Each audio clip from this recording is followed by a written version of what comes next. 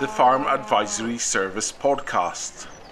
Audio advice on livestock, crops and soils, environment, rural business and more. Brought to you in association with the Scottish Government. Hello and welcome to this Farm Advisory Service Livestock podcast. This podcast is designed to give producers up-to-date information on all things relating to livestock. It's been funded jointly through the Farm Advisory Service Animal Welfare Programme and also the Veterinary Advisory Service. So a big thanks to Scottish Government for their support. Hello and welcome to this FAS Livestock podcast. Today's focus is on sheep, and I'm joined by two colleagues of mine, Poppy Frater, who's a sheep specialist with SAC's livestock team, and Heather Stevenson, who's a Veterinary Investigation Officer in our Dumfries Vet Lab. So good morning to you both. Heather, could you give me a bit of an insight into what your role is at Dumfries and what your interests are? Day to day at Dumfries, we accept carcasses from farms across the southwest Scotland.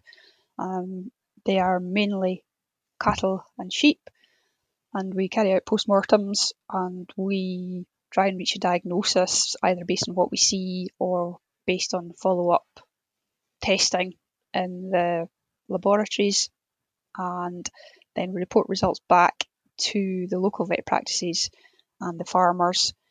I also am involved in reporting out results from diagnostic samples, so blood and fecal samples that come in, and also reporting out BVD results, cattle health scheme results, those sorts of things.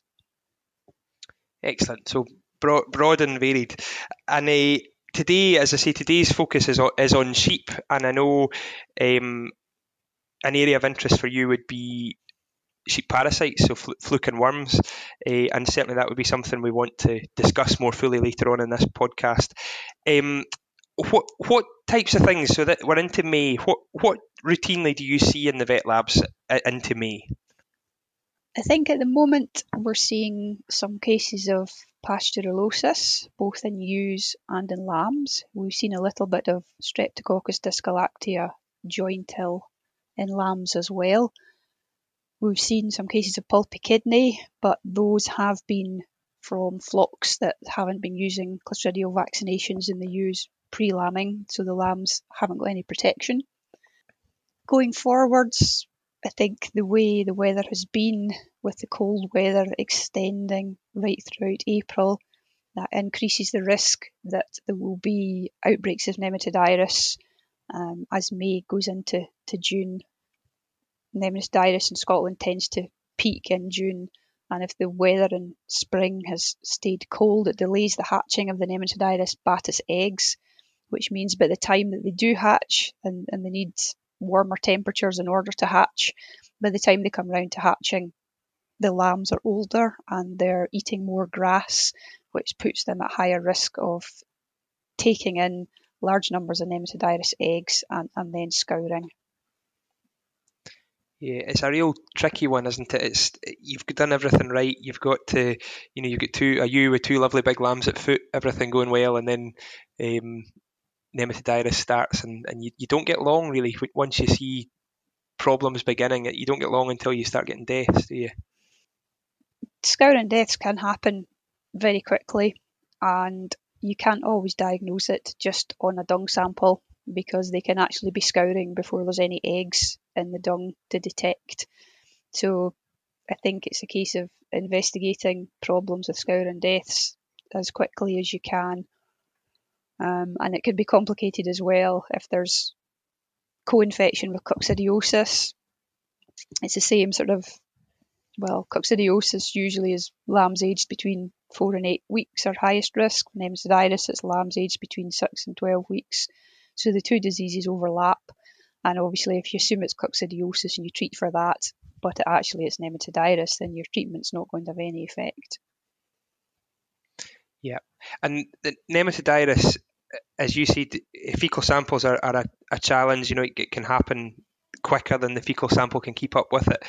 Drench-wise, what should we be doing? We should be obviously planning what we're going to do as and when we pull the pin to then go and dose lambs. But what is the type of drench for a nematodirus case? There's not very much evidence of nematodirus worms being resistant to wormers. So in a lot of cases, it's fine to use a benzimidazole drench or a group 1 white drench. The thing to watch out for would be if the lambs are also infected with other worm species. And you can get lambs at this time of year occasionally that have high worm egg counts, and then if there are other species of worms present, then you need to be aware of the possibility that they might be resistant to the benzimidazole drenches. Yeah, so tricky. And I suppose those group ones, the good news on that one is they're pretty cheap, aren't they? They're cheap and simple, and if it does that job. But certainly I think it's all about discussions and planning, isn't it? And making sure you're ready to go as and when you need to. I think so. And the nematodirus eggs will survive from 1 year to the next. So often the high risk fields are fields that have had that age group of lamb on in previous years, particularly if you know you've had an issue in previous years, there might be high numbers of eggs there waiting to hatch. You can also have a look at the nematodirus forecast on the SCOPS website, which gives a map and it highlights when different areas of the country, when the nematodirus hatch risk is high. Very useful resource. And as with many things, or most things, prevention's better than cure. I'm aware, in this part of the world, there's a lot of people that have got quite a heavy cattle density. They've got their stocking rates higher with cattle than it is with sheep. Is a clean grazing policy, is that the silver bullet? Does that cure all, or is so not grazing last year and just grazing, so having a break year, does that get rid of nematodirus or does it just reduce the burden? It might just reduce the burden. Some eggs will survive for a couple of years, and it is one of the few parasites that can infect both cattle and sheep, but disease in calves is not commonly reported at all. Okay. It's also really, that clean grazing policy is pretty hard to manage, isn't it, with winters and for most trying to people, spread sheep out. Difficult. Yeah, yep. So thanks for that, Heather, that's great. We just mentioned grazing, and we've got Poppy Frater with us today. So Poppy I introduced as a sheep specialist, but I really would be more correct to introduce as a sheep and grazing specialist. So hi, Poppy. Is there anything you want to say, Poppy, about grass supplies at the moment and where we're at across the country? Yeah, I think it's quite varied. We were talking earlier, in the southwest, it seems like things are picking up where you are, Robert, but it's still been soil temperatures have been cold in my part of the world, in the southeast of Scotland, and I know it's been colder up north, so it'll be varied a lot. I would say I've been looking at average grass growth figure from the last sort of 3-4 years. And with some farmers I work with, some of them are recording longer than that again, but at least 3-4 years. And 40% of the grass growth is produced by the end of May. And we, in general, we are behind of our average. So 40% of our grass yield is produced by the end of May. We're behind. We're going to struggle to catch up with that this year. And does grass compensate for that, Poppy? Do we know? It's obviously extremely late this year. Yeah. To a degree, I expect when it does shoot off, it will quite fast. I think so. Grass growth will speed up, but remember, there's nothing we can do about day length at the other end of the season. So I'm expecting grass yield over the year to be lower than average. Yeah, and a late start doesn't mean a late finish. Definitely that whole graph doesn't just shift to the right. Of course not. So yeah, exactly. Easy if it did. Yeah. Grass supply, obviously, or feed supply is going to be a huge issue at the moment, and I think it's important to say that probably we deal. We're quite isolated at the moment. Everybody's farming on their own, busy, head down, and it's important to know you're not on your own with this. The whole country's in the same position, that the thing's late and it's not ideal, but the spring will come and things will improve. But we definitely need to look towards the other half of the year and see how we can actually square that circle a wee bit and get a bit more feed in the bank.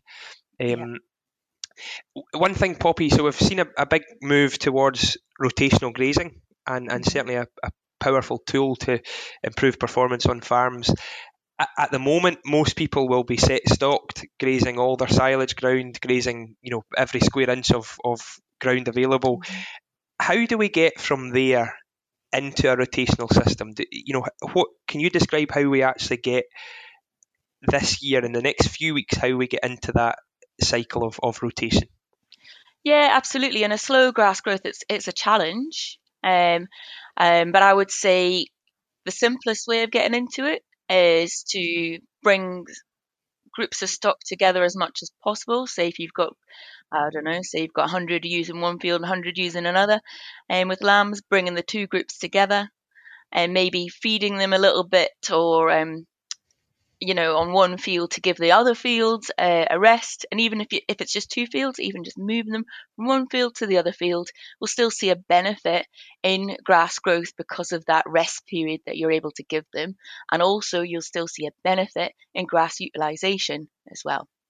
So yeah, I either say group animals together and move them from one field to the next, or if that's not not possible, or splitting a field in half, one half to the next. That's the simplest way of getting into it. There might be a short-term feeding or something required in order to let them sustain them in a small area for a short period of time to let the grass recover in the other area. Yeah, and grazing silage ground would be probably a lot of people's big worry at the moment. So most people will still be grazing silage ground with sheep at the moment, so in some cases with cattle as well. Is that the right thing to do, or should we be prioritising silage at this stage? It's a good question. I mean, the priority needs to be getting mouths off the farm, and using lambs. Your lambs are your priority to make sure you can reduce the pressure later on in the year.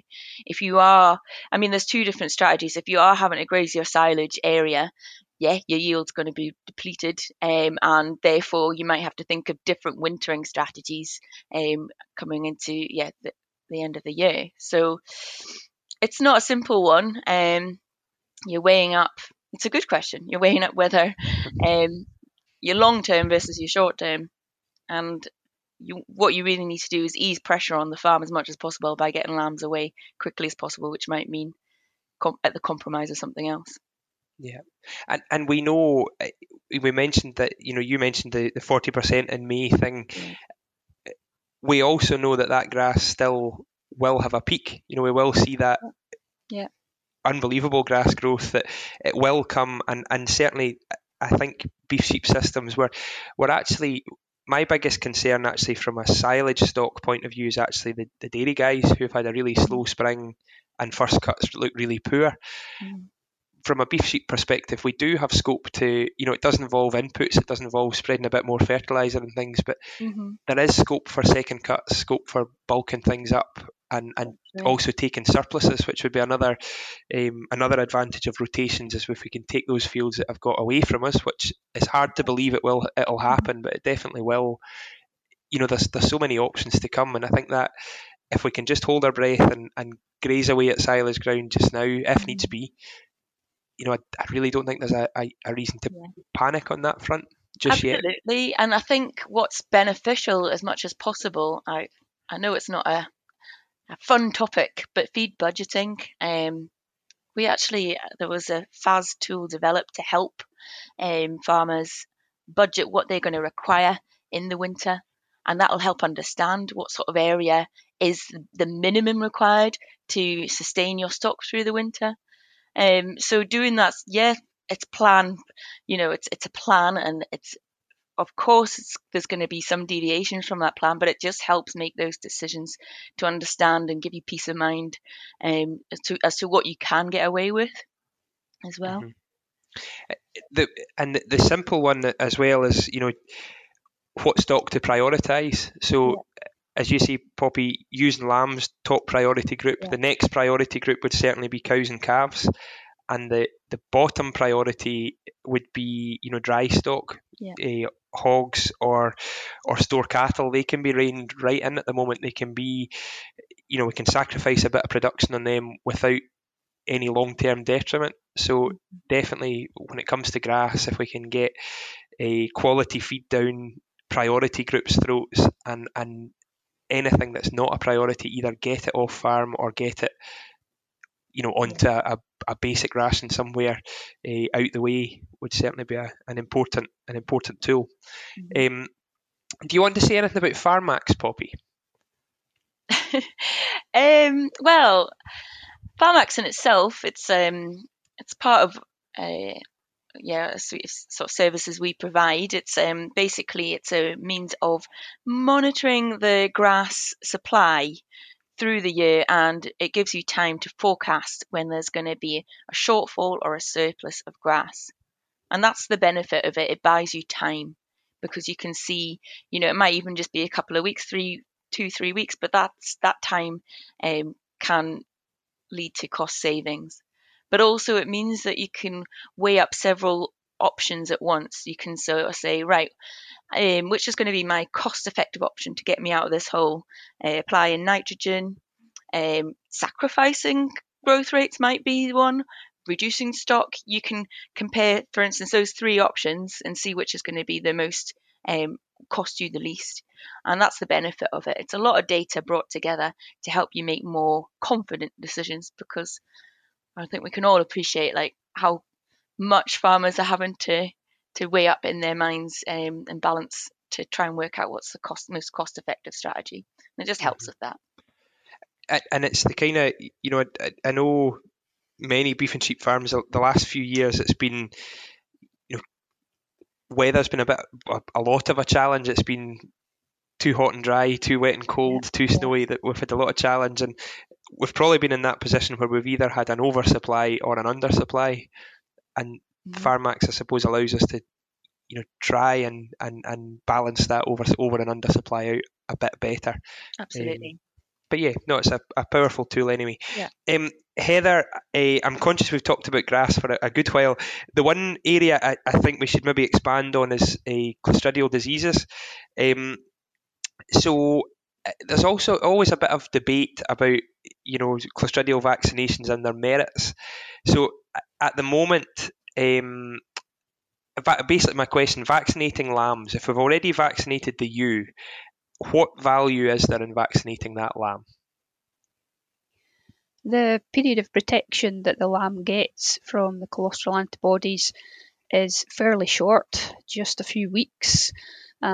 So you should start vaccinating the lambs fairly early on, and there's obviously, you have to make a decision as to whether to go for the full sort of vaccine that covers the maximum number of diseases, or the 7-in-1 or 8-in-1, or whether to just go with a 4-in-1 vaccine, which would be slightly cheaper. But because that they need 2 doses 4 weeks apart, and then they're not fully protected until 2 weeks after that, then the sooner you can start, the better. Because quite often what happens is you get an immunity gap, if you like. The protection from the colostral antibodies has worn off, and they might have had their first vaccination, but because they're not fully protected until a couple of weeks after the second one, you'll sometimes see some lamb losses in that in-between period. And does the wet, so we're short of grass, we're grazing quite close to the soil. Would wet, short grass conditions be worse for clostridial disease? The clostridial diseases, the bacteria that cause them, you can find the bacteria in the soil. The bacteria are also present in the intestines of sheep, including lambs, which is why sometimes it's a change of diet that can trigger outbreaks of disease, particularly a change to a better diet. So, for example, if you have had sheep on land where the grass is short and you turn them into a field with a lot of grass, or you introduce creep feeding, then the change that causes in their intestines can allow these Clostridial bacteria to increase in numbers, and then you get toxin production, and those sorts of things can trigger outbreaks of disease. Yeah, and such a devastating, there's some real horror stories out there of significant losses and things. The thought, no one wants to go out and vaccinate baby lambs. It's probably the worst job. Handling those lambs at a few weeks old is always involves a lot of shouting at the dog, and it's a pretty stressful day, but well worth the hassle, well worth the money, just to ensure flock performance in the future and ensure we don't have excessive losses. What about, Heather? We've discussed a lot of bad points about this spring, but we did have the driest April, I think, on record. From a fluke perspective, is that liver fluke? Is that it certainly can't do any harm, can it? We have had a couple of dry springs in a row, I think, now, and that can reduce the fluke risk in the back end, or it can certainly delay the fluke risk in the back end. May has started off quite wet, and as the temperatures start to rise, the fluke stages that are present in the environment, they like it to be 10 degrees or higher, so they don't really get going that well when the temperatures are very cold. And the snails that the fluke needs to spend part of its life cycle in, equally they prefer it if the temperatures are sort of 10 degrees or more. So if we have a wet May and the rain continues into June, then I don't think the dry April will have that much impact. We have seen some cases of chronic liver fluke over the last few months. Sheep either just ill-thriven or sheep being found dead. But these outbreaks have had something in common, and that is they're happening on farms that have used products containing triclopenzol to treat liver fluke in the autumn and the winter. And in these instances, it hasn't worked. So if you're not sure whether your sheep are infected with liver fluke at the moment, it's worth probably taking some samples to get them checked for liver fluke eggs, because if you can kill the adult flukes at this time of year, then if you're reducing the number of fluke eggs that are going onto the grass now, then that reduces the challenge in the back end. Yep, and from a sample perspective, so we can dung sample them, we can also PM them. What would be your preferred? What's the route to success? Do we want a fresh carcass, or do we want dung samples, or a mix of both? Well, hopefully you've not got animals dying, so fecal sampling is a sensible starting point, and you can collect samples from a number of animals, 6 to 10, and they can be pooled at the lab or at your vet practice to get checked for fluke eggs. Obviously, if you are unfortunate enough that you have some dead ewes, then, or some dead hogs, then it's always worth having a look at the liver. Even if it's not liver fluke that's actually killed them, then it gives you useful information to know whether there are fluke there or not. Yeah. So even if you died of a nasty prolapse or something, there's value maybe in having a wee, or certainly value in having a wee look. Yes, a lot of the livers that we have seen through the post-mortem room in sheep since the beginning of the year have been very clean with no signs of liver fluke. But we seem to be getting these other extremes where there's large numbers there and it's actually severe enough to be killing them. Yeah. It's also, I mean, it's becoming quite or standard practice on many farms to have a fluke dose for use at marking time, or so post lambing.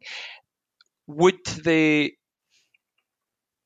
suppose the dry April thing, but there's a lot of kind of unknowns at the moment. Probably doing that without, it can't do any harm, but doing that without a bit of pre-testing would probably, could be a cost, could it? The rationale behind that dose is to kill adult fluke in the livers, again to reduce the number of eggs that are being passed on to the ground at this time of year. So you wouldn't be wanting to use products containing triclobendazole at that time of year. So you'd be wanting to use products that are just targeting the adults. Yeah. And I think, again, I mentioned it before, but the importance really of every farm is different, every system is different. And I think 5 minutes talking to your vet or a sit down health planning meeting with your vet might be would be even better. But having that discussion and creating a plan that's fit for your farm, that's fit for your needs is really, we kind of really overemphasize that. Yeah, there's all sorts of things you need to be thinking about. When were they last dosed? What were they dosed with? Had they been housed for a long time in the run up to lambing? Because depending on when they were last dosed and the product that was used, if they were then housed for a long period, then there might not be a need to retreat. Poppy, I had sheep in the pens a couple of days ago, and lambs are looking good. Lambs are performing pretty well, but I was pretty aware ewes are quite a bit leaner than I'd like them to be. Mm-hmm. What do I need? What do we need? What do we need to focus on if we've got lean ewes? I think most people will be in a similar position. We've been feeding away at them. The ewes obviously doing her job. She's putting her condition into her lamb, which is a product to sell. But obviously looking forward to rebreeding and getting them onto target condition for that. What do we need to be looking at, or what changes does that make for this year, having lean ewes at this point? Yeah, well, two things, I guess. You could consider creep feeding to kind of remove that pressure on the grass resources, basically, so that the lambs are doing and not they'll still be taking, they'll still prefer milk to the feed, but it just reduces that pressure so that there's more grass for the ewes. So that's a possibility. And also just thinking ahead in terms of weaning, we often say optimal weaning dates is 100 days post lambing, or you estimate it as 110 days post start of lambing. So that's optimal. In a short grass year, you can wean sooner than that. So you can wean as soon as 8 weeks post lambing. Although you need, and that just removes the competition between the ewe and a lamb. So you can prioritize different groups. So you can have your lean ewes managed separately from your fit ewes. It just gives you that little bit more management flexibility to prioritize on those that need the best grass. When there's grass is in short supply, you want to prioritize it to those that need it. Yeah, perfect. And Heather, see, from a creep feeding perspective, is there anything, I know putting cattle onto a more intensive diet, we've got risks of acidosis and things. Do we have a concern when it comes to starting lambs on creep, or is the message to start them young enough and then there's less of an issue? If they're starting young, then they will probably start off quite slowly themselves anyway. But I suppose there might be a potential risk this year if the ewes are lean and they're not getting very much milk, that they might perhaps eat more than you're expecting to start off with. So there could be an acidosis risk there. But in general, usually when it's introduced, they'll just take a small amount to start with and gradually build up. Heather, we're seeing ewes under quite a bit of pressure, and there's a lot of reports of mastitis out there. Have you any tips, any suggestions for what we can do if you're having significant problems with mastitis? Is there any options out there? There could be various triggers for the mastitis. If turnout's been delayed and stocking density in buildings has been higher, then there could be the risk just that bacterial numbers in the sheds are building, and that's increasing the risk. Equally, once ewes were outside, particularly if they're in fields that are a bit short of shelter, or if they've been crutched, then it's possible that the udders were getting chilled. If they're a wee bit short of milk, then the lambs might just have been a bit hard on them, and that can predispose to mastitis. And then if there are any teat lesions, say if there's ORF on the go, then that can increase the risk of mastitis as well. So I guess it's really planning for next year. You can take blood samples sort of 3 weeks or so before they're due to start lambing to check nutrition, that protein supply, energy supply is as it should be. You could, if you think there are fields that are high risk for mastitis, are there opportunities to increase the amount of shelter in these fields? And I guess also just after the lambs are weaned, just checking udders, and checking to see if there are ewes that shouldn't be put back to the top again because of issues with mastitis. Yeah. Poppy, so we've talked a bit about, we've had a difficult spring, and regardless of what system you're running, this spring's been a challenge. Whether you're early lambing, grass-based, or later on grass-based lambing, all these guys have had struggles of their own. Resilience is a out-and-out buzzword. We hear it all the time, but if we're looking to build resilient sheep systems and looking at this year as hopefully it's as bad a spring or as late a spring as we've had for a long time, what can we do if we're looking? So we've got a traditional upland sheep farm, options for improving our outlook for maybe for an April lambing. Okay, good question. So I often think, so in terms of forage production resilience, or in many ways actually, resilience comes from diversity. So having diverse grasses and options, feed options, because where, say in a dry situation where a ryegrass might struggle, a deep rooting grass won't, or you can see the different niches of different species, and one species will still produce in these sort of extreme situations. You're talking, so got to come back to the upland situation, I guess, where there might not be as much option to do that. But I always think things like, diverse lays, different, more species in those mixes, different deep rooting species to bring benefit to forage production. My other thing for resilience is monitoring as much as possible. Just because, like I say, the more you monitor, you can sort of see which direction things are going. It buys you time. It gives you sort of that mental resilience as well, because it means that you've got information to back your decisions. Like I say, they would be my two things: diversity and monitoring. And what about lambing date? So we have a lot of people lambing in late February, early March, and certainly from my perspective, you look at that and what a tremendous work goes into them, and hats off to people that put that level of commitment into them. But would we be better off in that position? Would we be better off to push the lambing back and try and lamb at grass rather than lamb basically tail end of the winter?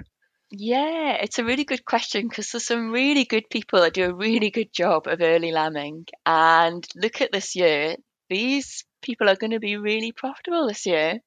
You can, unless something disastrous happens with lamb price in the next couple of months, I think they're going to done really well. However, these people are going to be really sensitive to fluctuating lamb price early on in the year. We know how variable that is. And these people are going to be really sensitive to fluctuating feed price. So yeah, when we're thinking long-term resilience, the more we can be low cost, the more resilient those systems are. Yeah. And I think my concern really is for the middle of the road person. So the January lammer, who's got really high costs, they know they've got really high costs to start with, and that's the system. And they're producing, well, I suppose they're almost producing a lamb on it's not a pig system, but it's a housed, intensively fed system, and you usually get a pretty good return for that lamb. It's the middle one where we've got, those March lambs that probably haven't had, they can't have had a good start this year, weather-wise, no grass. A lot of those lambs are going to land up in the glut, which is when the grass guys will come in too. So you've got the high costs of the early lambing and the production of the late lambing. Well, kind of. You could see it that way, or you could see it as, so you could see it the worst of both worlds, but you could also see it as spreading the risk, because they will get away their singles earlier and get a little bit of a slice of the early market price. But my concern would be for those that are March lambing and still have lambs. I mean, to be honest, I was on a farm a month ago, maybe, a month ago, and they still had lambs then. I mean, they got a really good price for them, but they're really old lambs, and in a normal year, I doubt there's much margin in those lambs. I think, so really, you're talking about three different strategies. You're talking about a high cost strategy, you're talking a low cost strategy, and you're talking like a hybrid kind of in March. And I think as long as you know your strategy and you do it to the best of your ability, feeding, concentrating on costs, concentrating on getting animals away quickly, I think there can be merit to any of those. It's just knowing what the intricacies of your farm business, what drives profitability on your farm business. And again, that comes back to monitoring and looking at key performance indicators, benchmarking with others to understand what, and looking at the QMS enterprise data, looking at the farm business service, what's most similar to your business, and what differentiates the top third from the middle. Yeah. And taking time, I always think that top third group, or the real excellent producers we're all following, they do take time out their business. They do take time away out their business to look at their business, if that makes sense. Yeah. And that certainly incoming, once we can finally stop feeding sheep and there's a wee bit more time on our hands, there's a great option to take some time to yourself, a bit of rest and relaxation, but also take a bit of time in the office and look at where we're actually, what's worked and what hasn't worked. That sounds good, doesn't it? I mean, I don't know if many got to see the Doug Avery Roadshow 2 years ago. I mean, you did a webinar, didn't you, Robert, with him last year through FAS? But he talked about the $10 an hour work, the $100 an hour work, and the $1,000 an hour work. The $10 an hour work being the stuff like putting up fences, feeding, things like that. The $100 an hour work is the stuff I mentioned earlier, the feed budgeting. The $1,000 an hour work being the big picture strategy stuff. That's when you really transform your farm business to like really focusing on what can improve profitability. Yeah, it's an excellent point, and the Doug Avery stuff is amazing. He's an amazing guy, and the only reason I don't advertise his webinars, or the webinar I did with him too much, is it was in the middle of Movember, and I've got a terrible moustache, so it does take the shine off it a little. So apologies for that, but definitely worth a look, and it does focus the mind a bit on what really matters in a business, and some of what we're worried about now, what's gone wrong, what's not going well, isn't actually the stuff we need to worry about. It's springtime. It's all good, as Doug would say, and take it easy. A bit of planning, bit of a reset. But we've done. I'm pleased we've done the hard work. Should be behind us at the moment. We've got lambs on the ground. Things to a greater or lesser extent have gone to plan. Late spring challenge, but certainly from a personal resilience point of view, you've made it. We've got to May, and for the next few months, things should be a bit easier at least. Sounds good to me. Hopefully. Yeah, I hope. So basically, just to sum up, I'm conscious of your time. There's plenty happening for us at the moment. So just if I could ask for just a couple of key points. So we'll go to Heather first. If there's a few things we're going to go and do in the next week or so, what would your priorities be for producers at the moment? Get your lambs Clostridial vaccinated, and keep an eye open for nematovirus. Yeah, excellent. And Poppy, a couple or as many as you like. What should we be focusing on just now? I think just taking stock of what's going on in the field. How, if you're getting them in for vaccination soon, getting your hands across a few backs to see how lean they are. Get your eye on how the lambs are looking, to help understand and sort of plan what your strategy is going into the summer. If they're very lean, if lambs aren't doing well, you've got to be thinking ahead and consider whether is it worth feeding them right now, to make sure that the ewes don't get any leaner, and to give the lambs the best start possible. And also thinking ahead in terms of, I know it might seem a way off for some people, but thinking ahead in terms of weaning, because we've got to get those ewes back in target condition come mating time, and also we want to prioritise the best grass for the lambs. So taking stock to help you understand what you're going to do into the future. Perfect. Thank you very much. So with that, hopefully that has been useful to our listeners, to our producers out there. And I would just like to take this opportunity to thank both Poppy and Heather for taking their time today and taking part in this podcast. Hopefully it's been useful, and certainly tune in for our June episode, which is back with a dairy focus, and we'll be joined by Hugh McClimate, who is our SRUC Farms Manager for Crichton and Barony Farms. So that'll be with us in June. But yes, thank you very much.